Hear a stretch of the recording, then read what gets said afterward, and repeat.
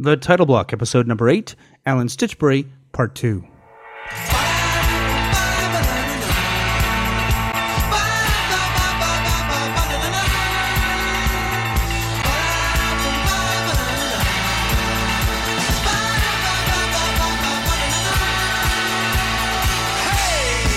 It's gonna snow tonight. I know I will be liking it. So let's go. Let's go. Step out of the house. Step into the wild. Put on that dress tonight. The one your mom don't like. I'll see you at the lights. Welcome back to The Title Block, a podcast about Canadian theatre designers, their history, and their craft. I'm your host, Michael Cruz, and today I finish my interview with designer Alan Stitchbury from Victoria, British Columbia. The audio is a bit better on this one, but still a bit low quality. Again, this problem has been fixed for future episodes. You can find the show notes at thetitleBlock.com/episodes. But now here is my chat with Alan as we picked up this conversation talking about his approach to building a relationship with a director and his start as an educator. Okay, so you start instructing at Victoria. Now, was this a tenure track position to begin with? Was that the idea, or you didn't become a tenure professor until much later, right? It took a few years, but it was a tenure track position that I signed up for. Yeah. Now, did you inherit somebody else's idea of what the program should be when they were teaching design, or did you have an ability or the opportunity to create your own kind of program for teaching design? Oh, I was very much able to create my own program. I inherited course numbers and vague course description, but only just like a calendar description. So how to go about that was entirely up to me.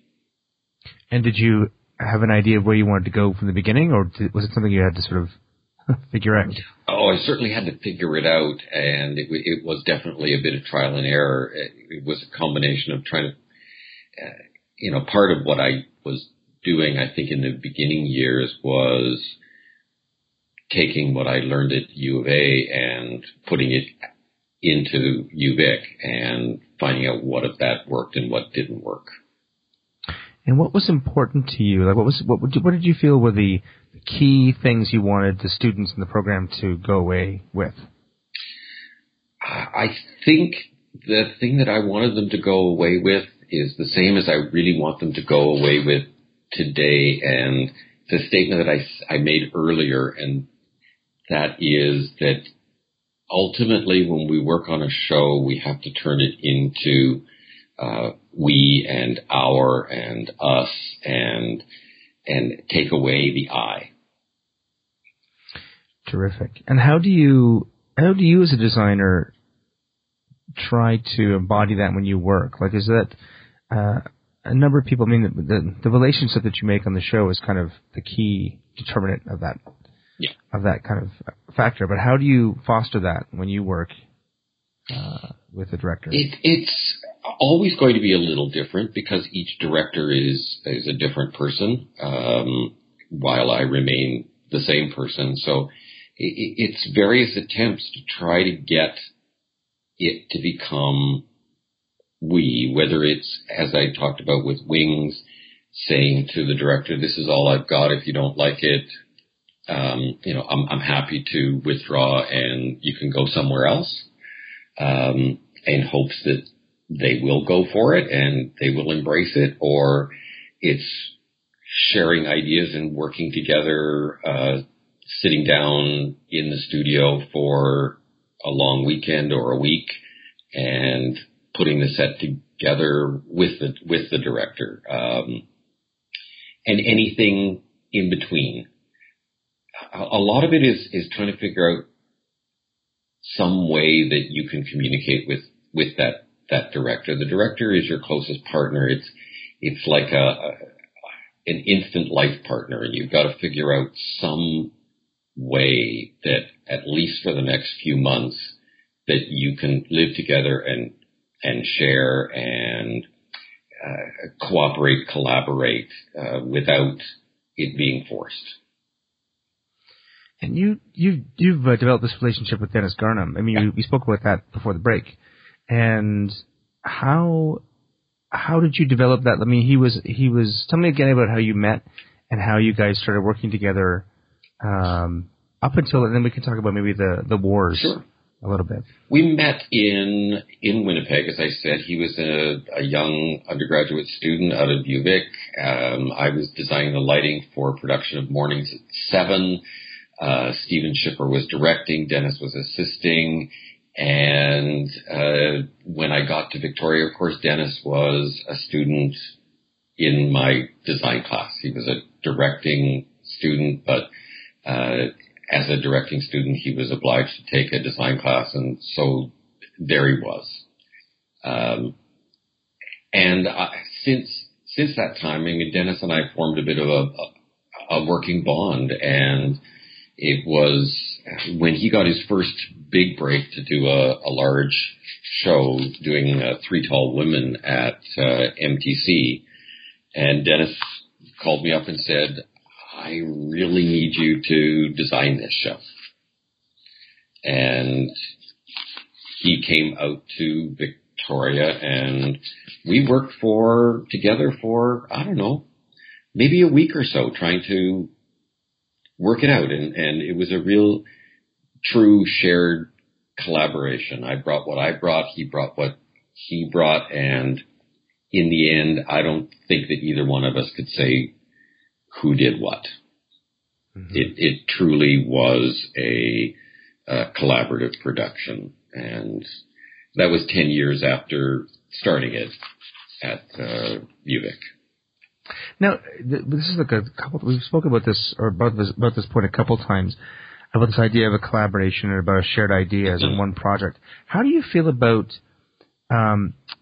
auteurs, like people who have a singular vision and want the people around them to sort of fulfill that vision?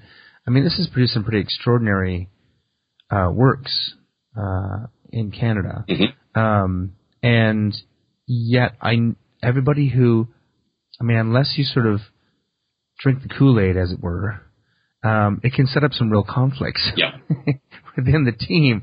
I mean, I think it's probably an obvious statement to say it has value, but do you think that can work as well, or is it not something you're not interested in being a part of? It's certainly not who I am. I really do love the working with somebody and taking their ideas and my ideas, and maybe I hear something from them and it's not necessarily the way they thought it would come out, but I hear it through my own ears and it comes out in another way, and then we can talk about it. So it's a matter of hearing things, and then me through drawings and models and in whatever way I can say, okay, this is what I think I heard from you through my voice, and I think that this is what it can do. This is what I think design, set design particularly, or lighting design, or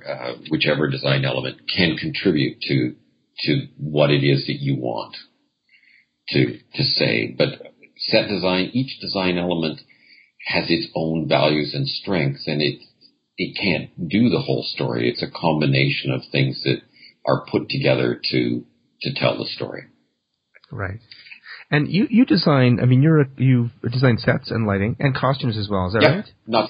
So you're a total production designer. You've done projections before. Yep. How do you feel, like, I know that you've got several credits, sometimes combined, sometimes separate, in your resume. Do you enjoy, is there one you enjoy more? Do you enjoy being a production designer and sort of having creative control in collaboration with the director of all the elements? Or is it, maybe it's not an and/or thing, but which one do you like better? Do you like doing the entire thing, or do you gain greater satisfaction from being one element in the bigger picture? I think I most enjoy doing one element in the bigger picture and sharing it with other people. I've worked a lot with Kevin Lamotte, And what Kevin brings to the lighting of a show is extraordinary. And, we can talk about it, and I can provide photographs and artwork, and he stimulates me with his great knowledge of art, and we can go back and forth, say, yeah, I think it should look like this painting by so and so, and he brings that expertise. And as we've moved through the decades, the need to be an expert in something has also increased as we go to these bigger shows. The technical and the design knowledge of a specific area becomes increasingly important. So I find now that I am most happy when I'm one of a group of designers working on a show. And how did you guys collaborate? Let's talk about The Wars. This is the Timothy Finley book that was made into a stage play, and it had it was a very, very heavy design show from what I understand. I didn't see it, but I know you worked with Kevin and Dennis both on this project. Tell me how you came to be on the project, and your approach as a group to sort of tackle this really kind of impressionistic or expressionistic, I guess, novel. Well, I guess I was one of those designers right at that particular time that we were doing the Wars who was pretty comfortable looking at these massive stories and how do we go about telling this massive story. Dennis and I had already established a good working relationship, and so he turned to me and asked me if I would do the design for the show. We met and we talked, and he came out to Victoria again, much like the previous time, and we worked together for the better part of a week in the studio, and we came up with a design for the show, which I knew was way over budget. Probably, I stopped making guesses. I knew that we were at least 200% over. But, Dennis was determined. He was a new artistic director at Theatre Calgary. He was authoring this piece. It was very important to him, and he wanted to go ahead with the design that we'd worked out, even though it was grotesquely over budget in my mind. I couldn't convince him that it was grossly over budget, and I didn't really work hard at that. I thought, okay, Dennis, it's over budget, but I'm not going to go on about that with you because that's not the relationship that we're in right now. So we went back I sent it into Theatre Calgary, and the TV at the time, Aaron Newbert, started costing the show. And by the time he reached 200% over budget and was maybe 2/3 of the way through the show, he just stopped estimating. So there was scheduled at that point in time that because it was a new piece, we were going to do a bit of a workshop. So we all came to Calgary, the sound designer, lighting designer, projection designer, costume designer, most of the actors, all showed up in Calgary to do this workshop. And it was at that workshop that it was made clear that the show had to be redesigned because there was just no way in the world that we could possibly afford what we were designing. And it was the sound designer, interestingly enough, who really started the ball rolling. His name is Scott Killian, out of New York or New Jersey, and describing this scene and showing it in this model that was ridiculously expensive.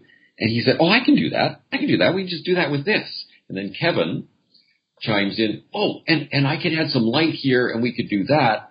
And by the end of those meetings, which were a couple or 3-4 hours long, there was the basis of a new design for the show that was more exciting than the set trying to tell the whole story, because we now had a real important role for projections coupled with a role for lighting and sound and costume.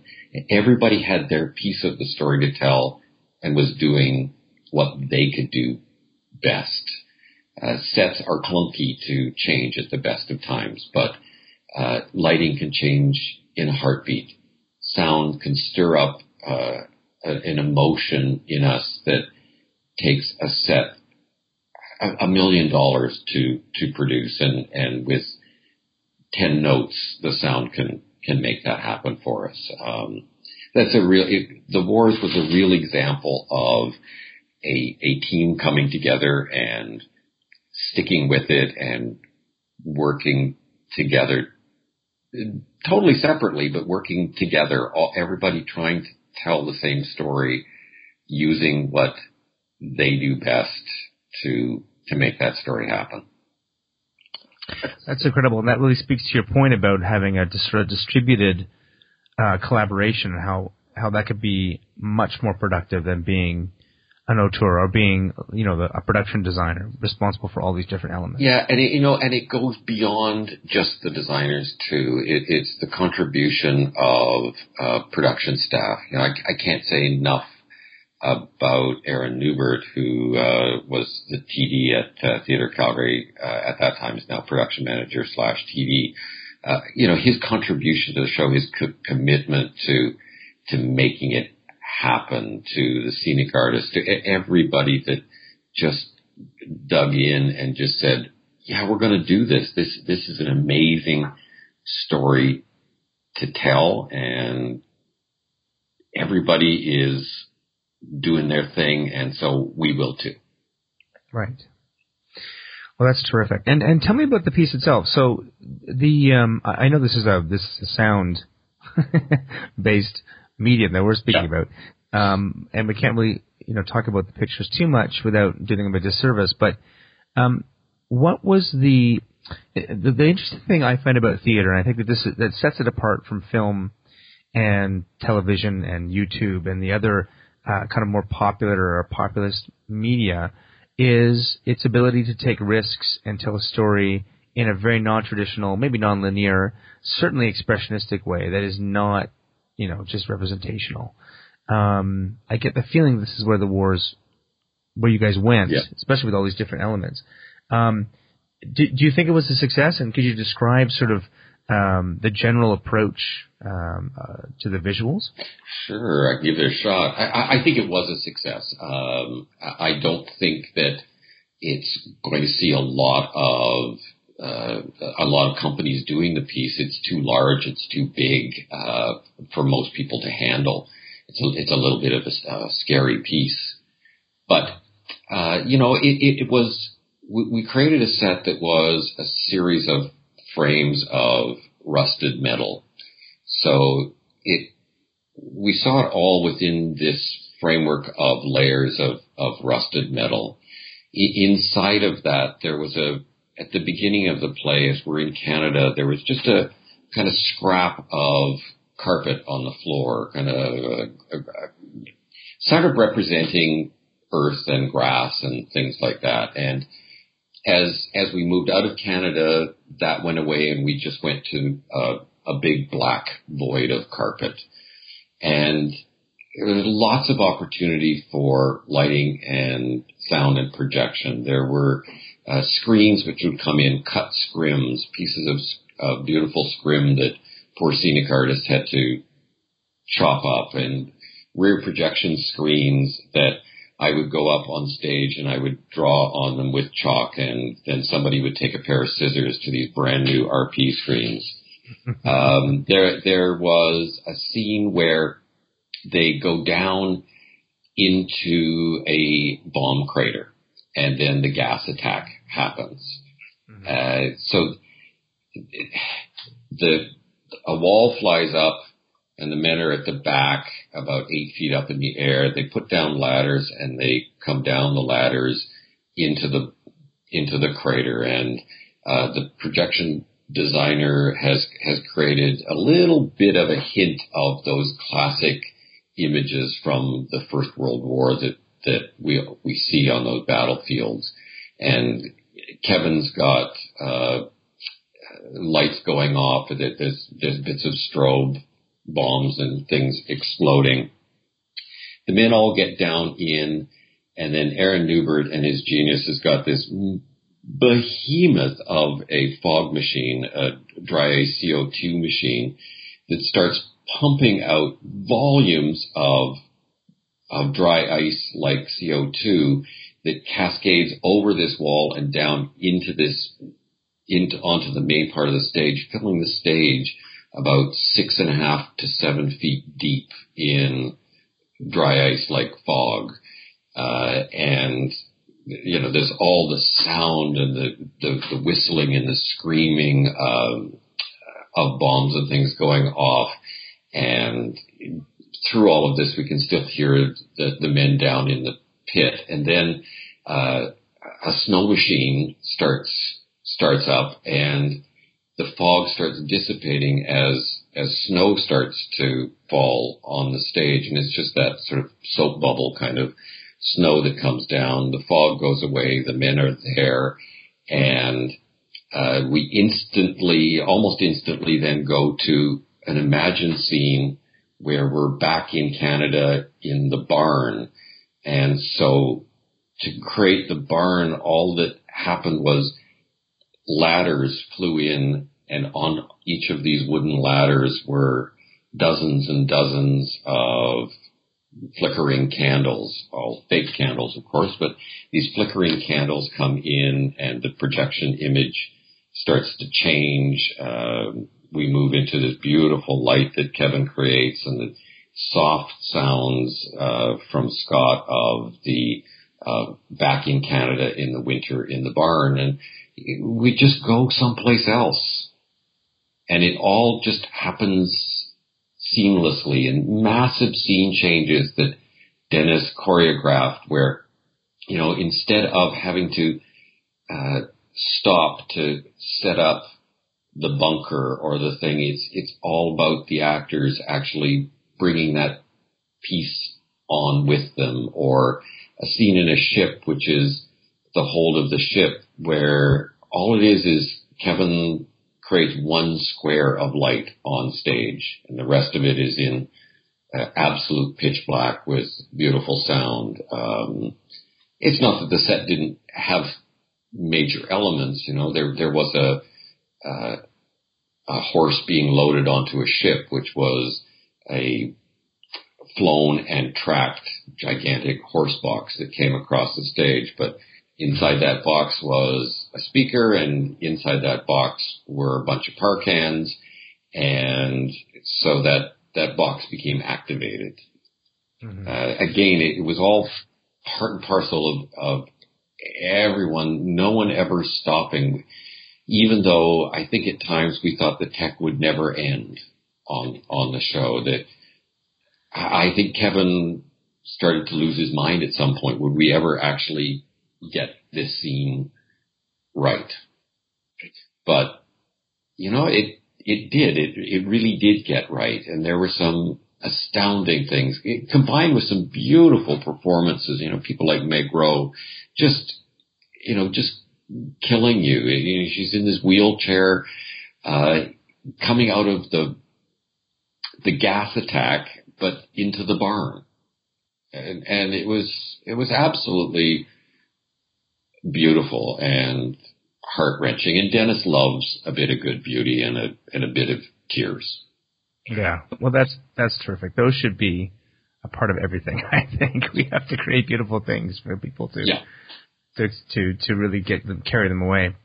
I want to switch tack just a little bit and just go back to this idea of designer training, and ask a question about the difference between training an undergrad, somebody who's just come into maybe has no experience in the theater, and versus training somebody in graduate work. You as a graduate, you have mentored or you've supervised a number of graduates at UVic. How do you approach? What's the difference between your approach of supervising somebody doing graduate work and somebody who's doing their original training in theater?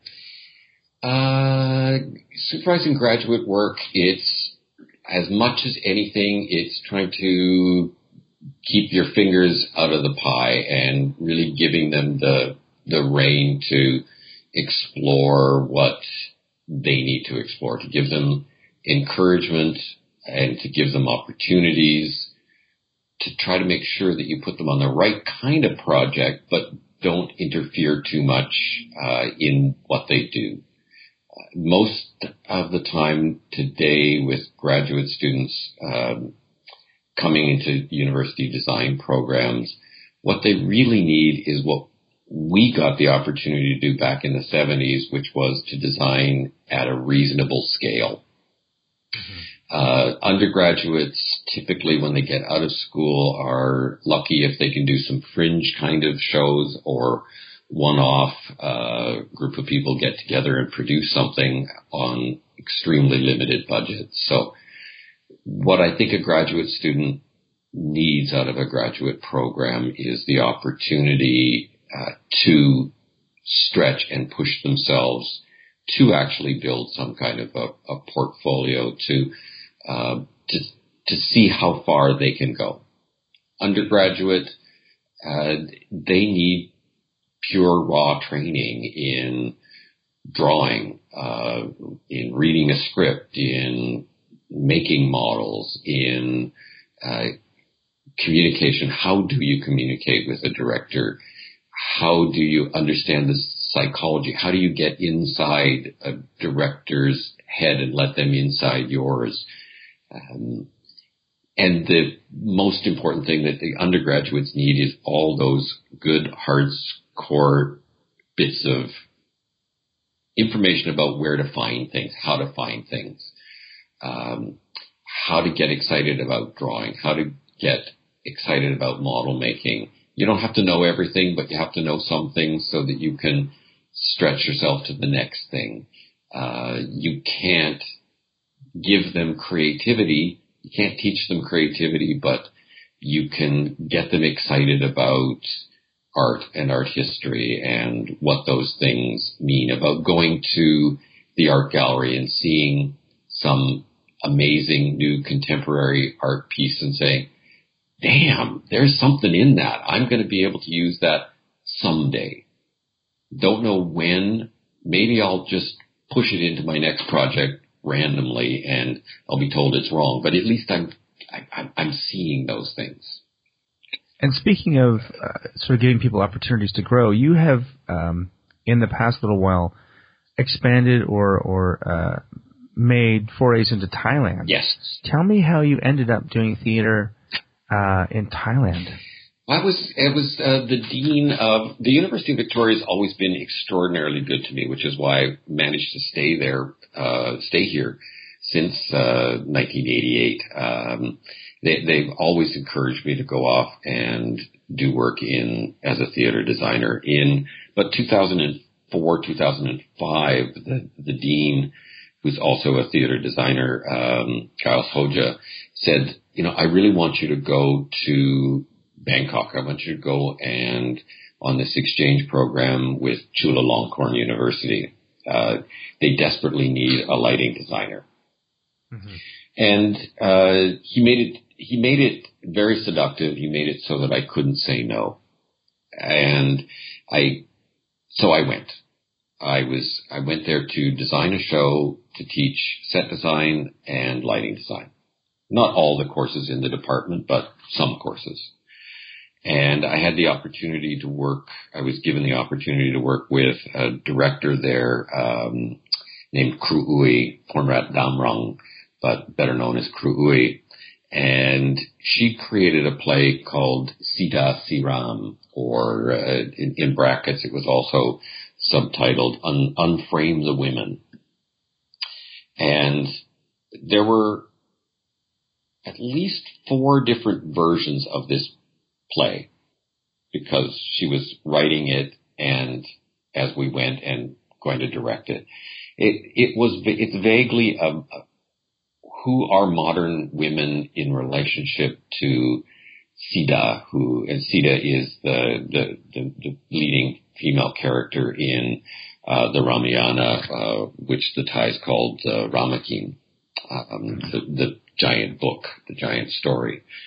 And so I made a desperate attempt to read the Ramayana or the Ramakien and failed miserably. But I found a children's book that was used in elementary school to try to explain it, and so that became my knowledge of Sita. But so there were these 4 versions of the script, and each one had been roughly translated into English, and they all seemed completely different to me. So I sat down with Kru'ui, and she said to me, "Well, I like your house." And I said, "What?" I said, "Well, I like your house. Could you do something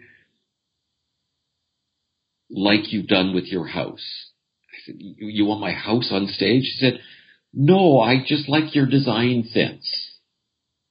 And so I figured out that the only way to have this communication was I got a number of design books out from the Prague Quadrennial every year.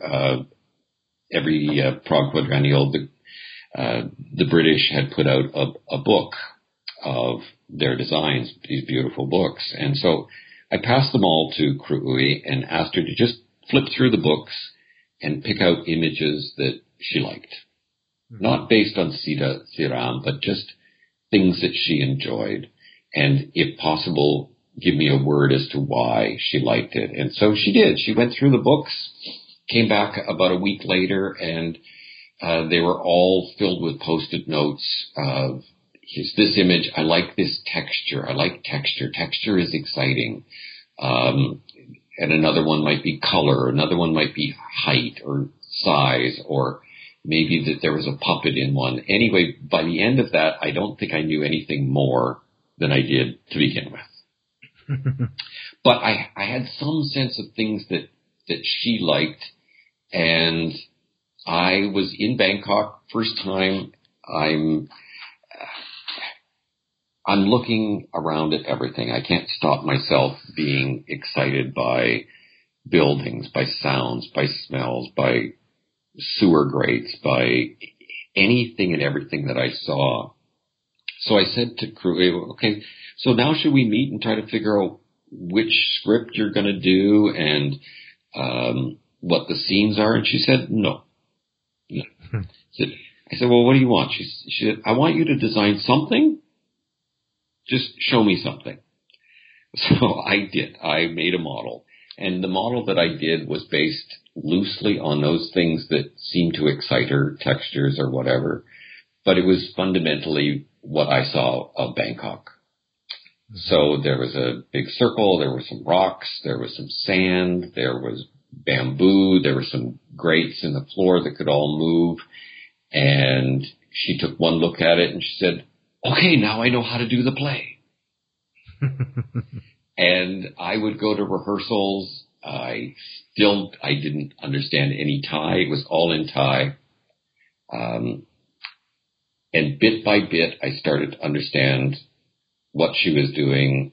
And it was another product of someone using what was there, and she used it as part of the creation of the work, just as she used the improv that she'd done with actors previously.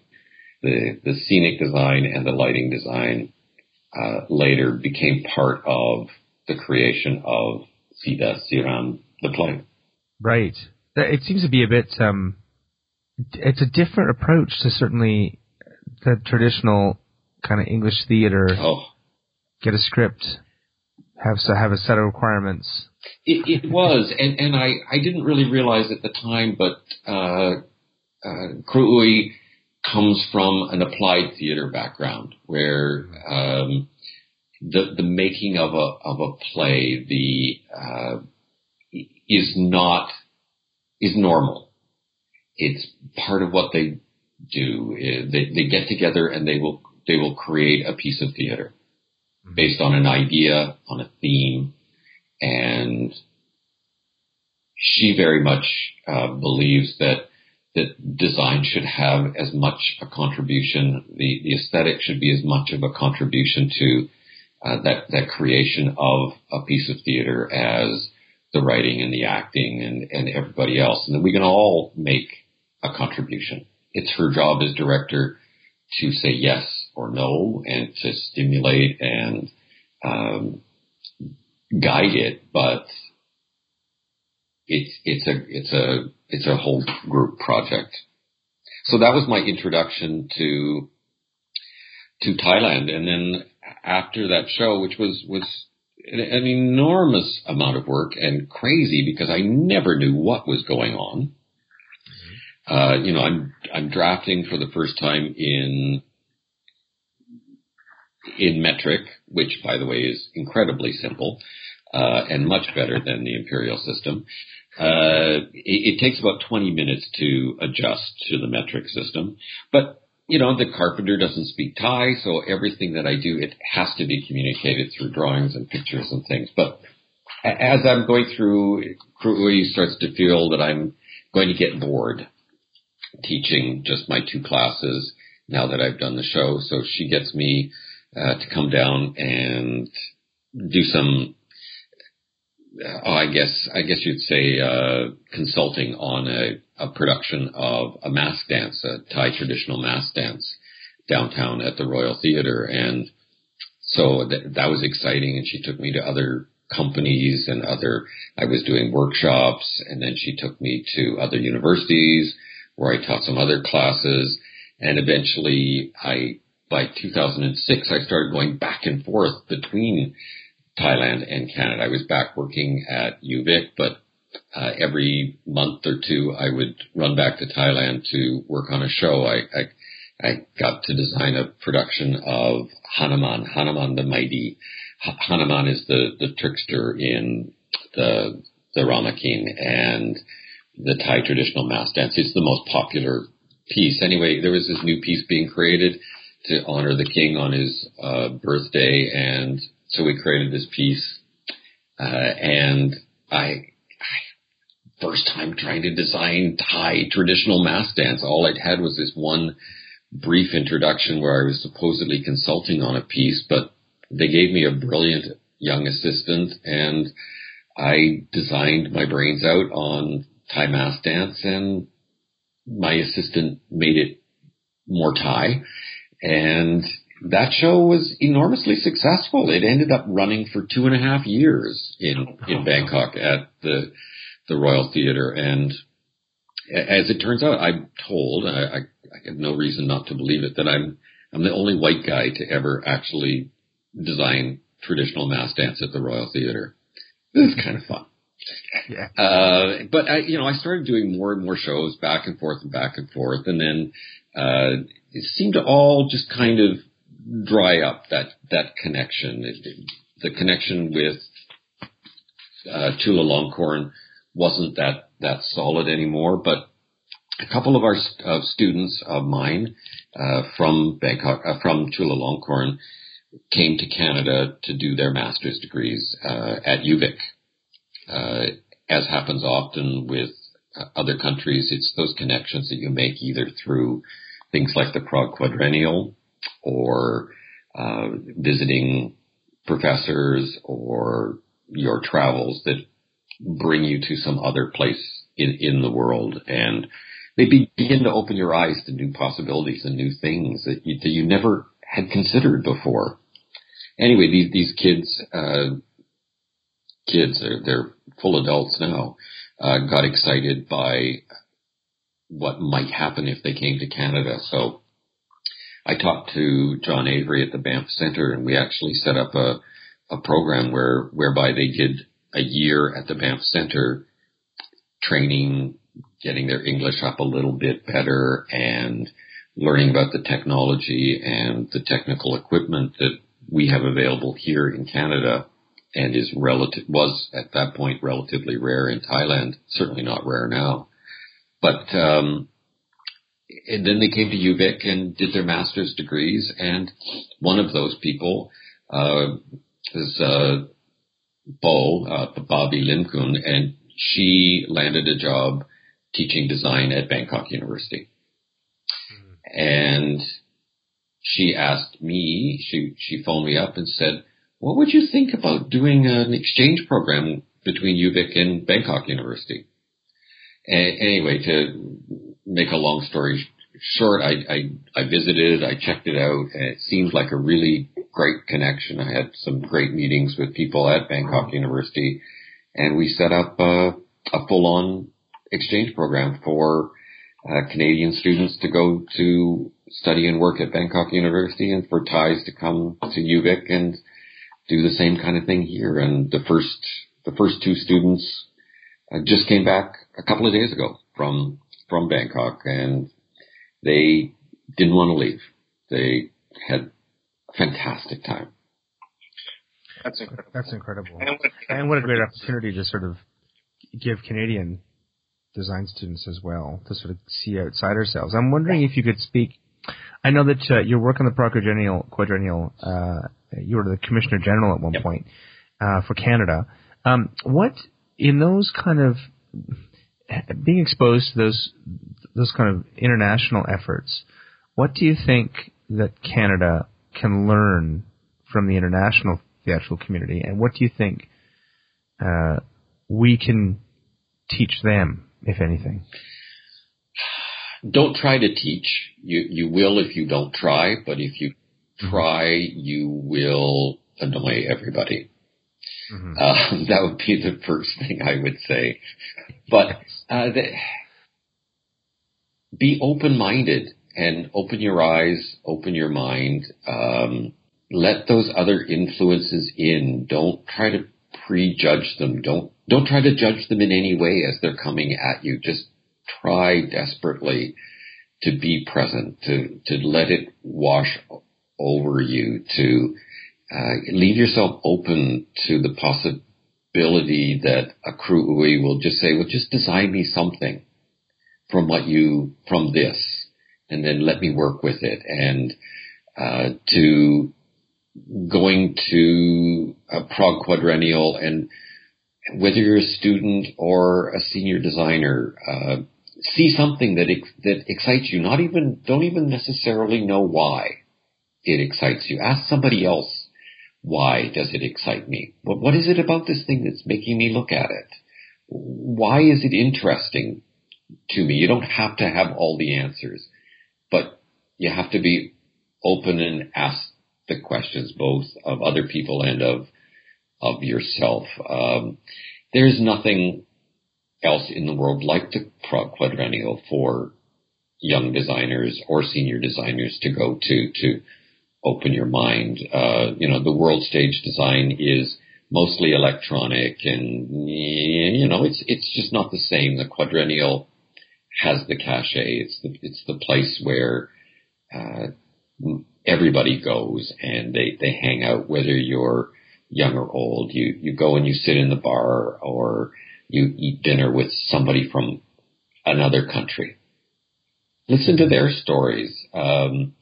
They'll ask you some stories. Don't you tell them your stories, they'll tell you theirs. I think that we have lots to offer.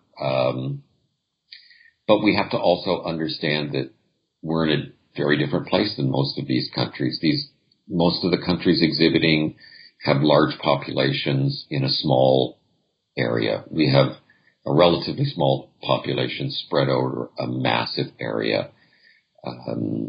They can have influences that happen super fast, and everybody knows everybody else. In Canada, we do know everybody else, but the influence across the country takes a long time. Today, we can get those influences more quickly and more cheaply, unfortunately, by getting in an airplane going to Germany than we can to go to Halifax. Mm-hmm. But people look at what we do in Canada and they're excited, they're impressed, and their imaginations are stirred by it. And we just need to respect that our work is good. We do good stuff, and you see it in an exhibition like the Quadrennial. And,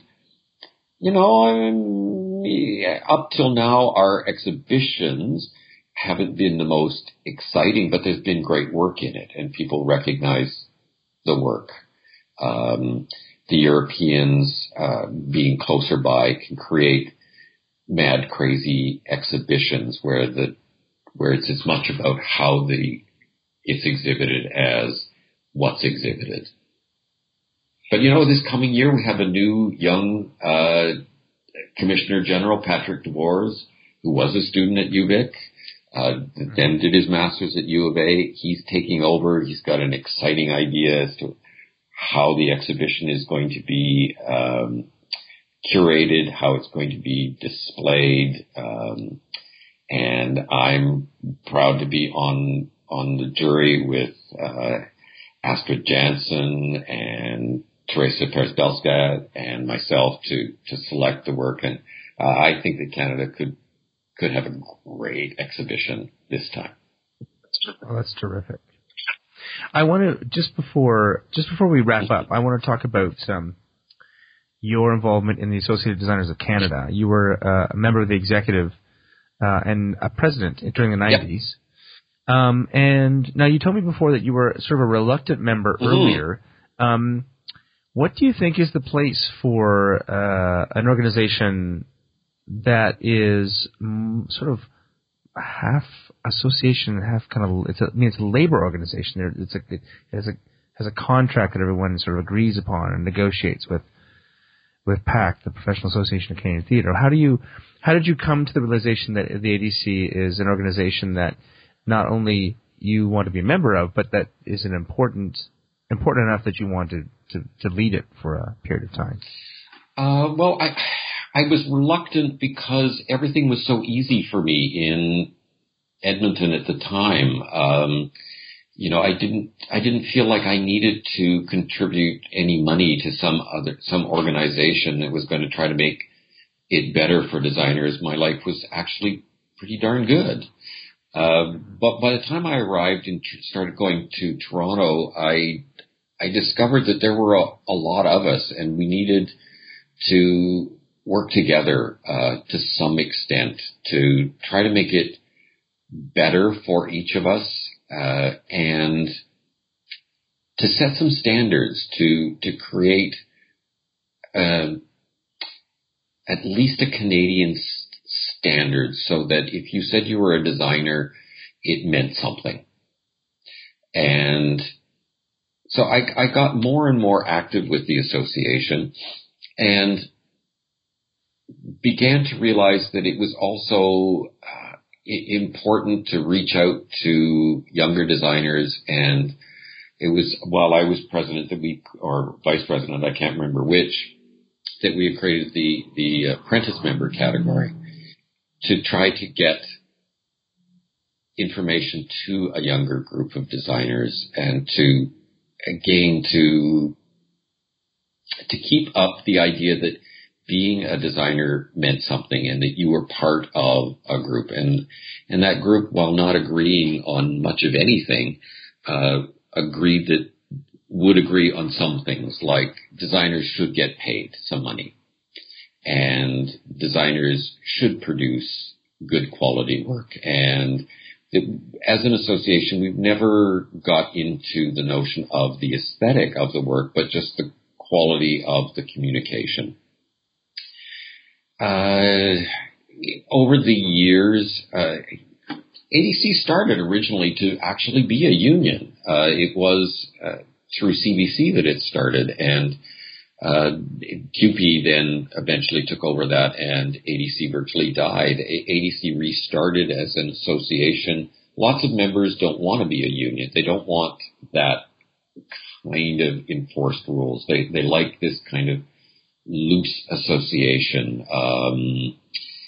It's a difficult balance to achieve, to be both kind of a labor union some days and on some issues, and a kind of artist support group on other days.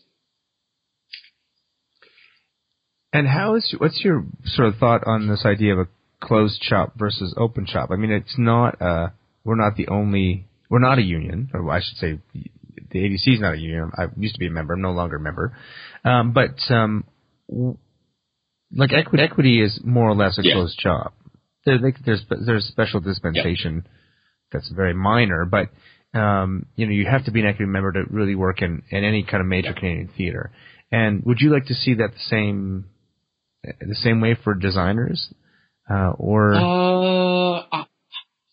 I think it is possible. I think it, at this point in time, is possible only in the big houses, the A's, the A pluses, the Shaw Festival, Stratford Festivals, the Citadel Theatres, the MTCs, the big A houses and bigger. There, a closed shop, I think, is possible. Those companies could afford a small fee if they were to hire somebody who was not an ADC member. I wouldn't want to see the doors closed to non-members. I would want to see, but I do think it's possible for those larger companies to make that small fee payment to help ADC, because I think ADC does a lot for the theater in this country. I think it does make it a better place, and I do, for everybody, audience, actors, production staff, everybody. And I think that the only way to keep supporting ADC is to get some money in its coffers to take it to the next step. And maybe a closed shop in those big houses is a way to get that money in. But I can't see how it can be enforced or that it could be productive in the small houses. I'll see you at last. And that wraps up my interview with Alan Stitchbury, speaking to me via a Skype call from Victoria, British Columbia. Next time we feature the first 2 episodes of a panel discussion from this year's Canadian Institute for Theatre Technology Conference in Ottawa, Ontario, focusing on projection and the future for design. It's not one to miss. The music for this podcast is PodSafe music from the band 1990s called See You at the Lights. You can find them at roughtraderecords.com/the 1990s. Please go to iTunes and give us a review. It'll help get the word out about this podcast and share the history of theatre design in Canada. And you can follow us on Twitter at the Title Block CA and on Facebook.com/the Title Block Podcast. You can send comments and requests by email to thetitleBlock@gmail.com. Feel free to share this with your friends, colleagues, students, and teachers, or listen to it while you wade through the wall of smoke to find the switch for the fogger that someone left on in the studio over lunch. I'm Michael Cruz, and I'll see you next time on The Title Block.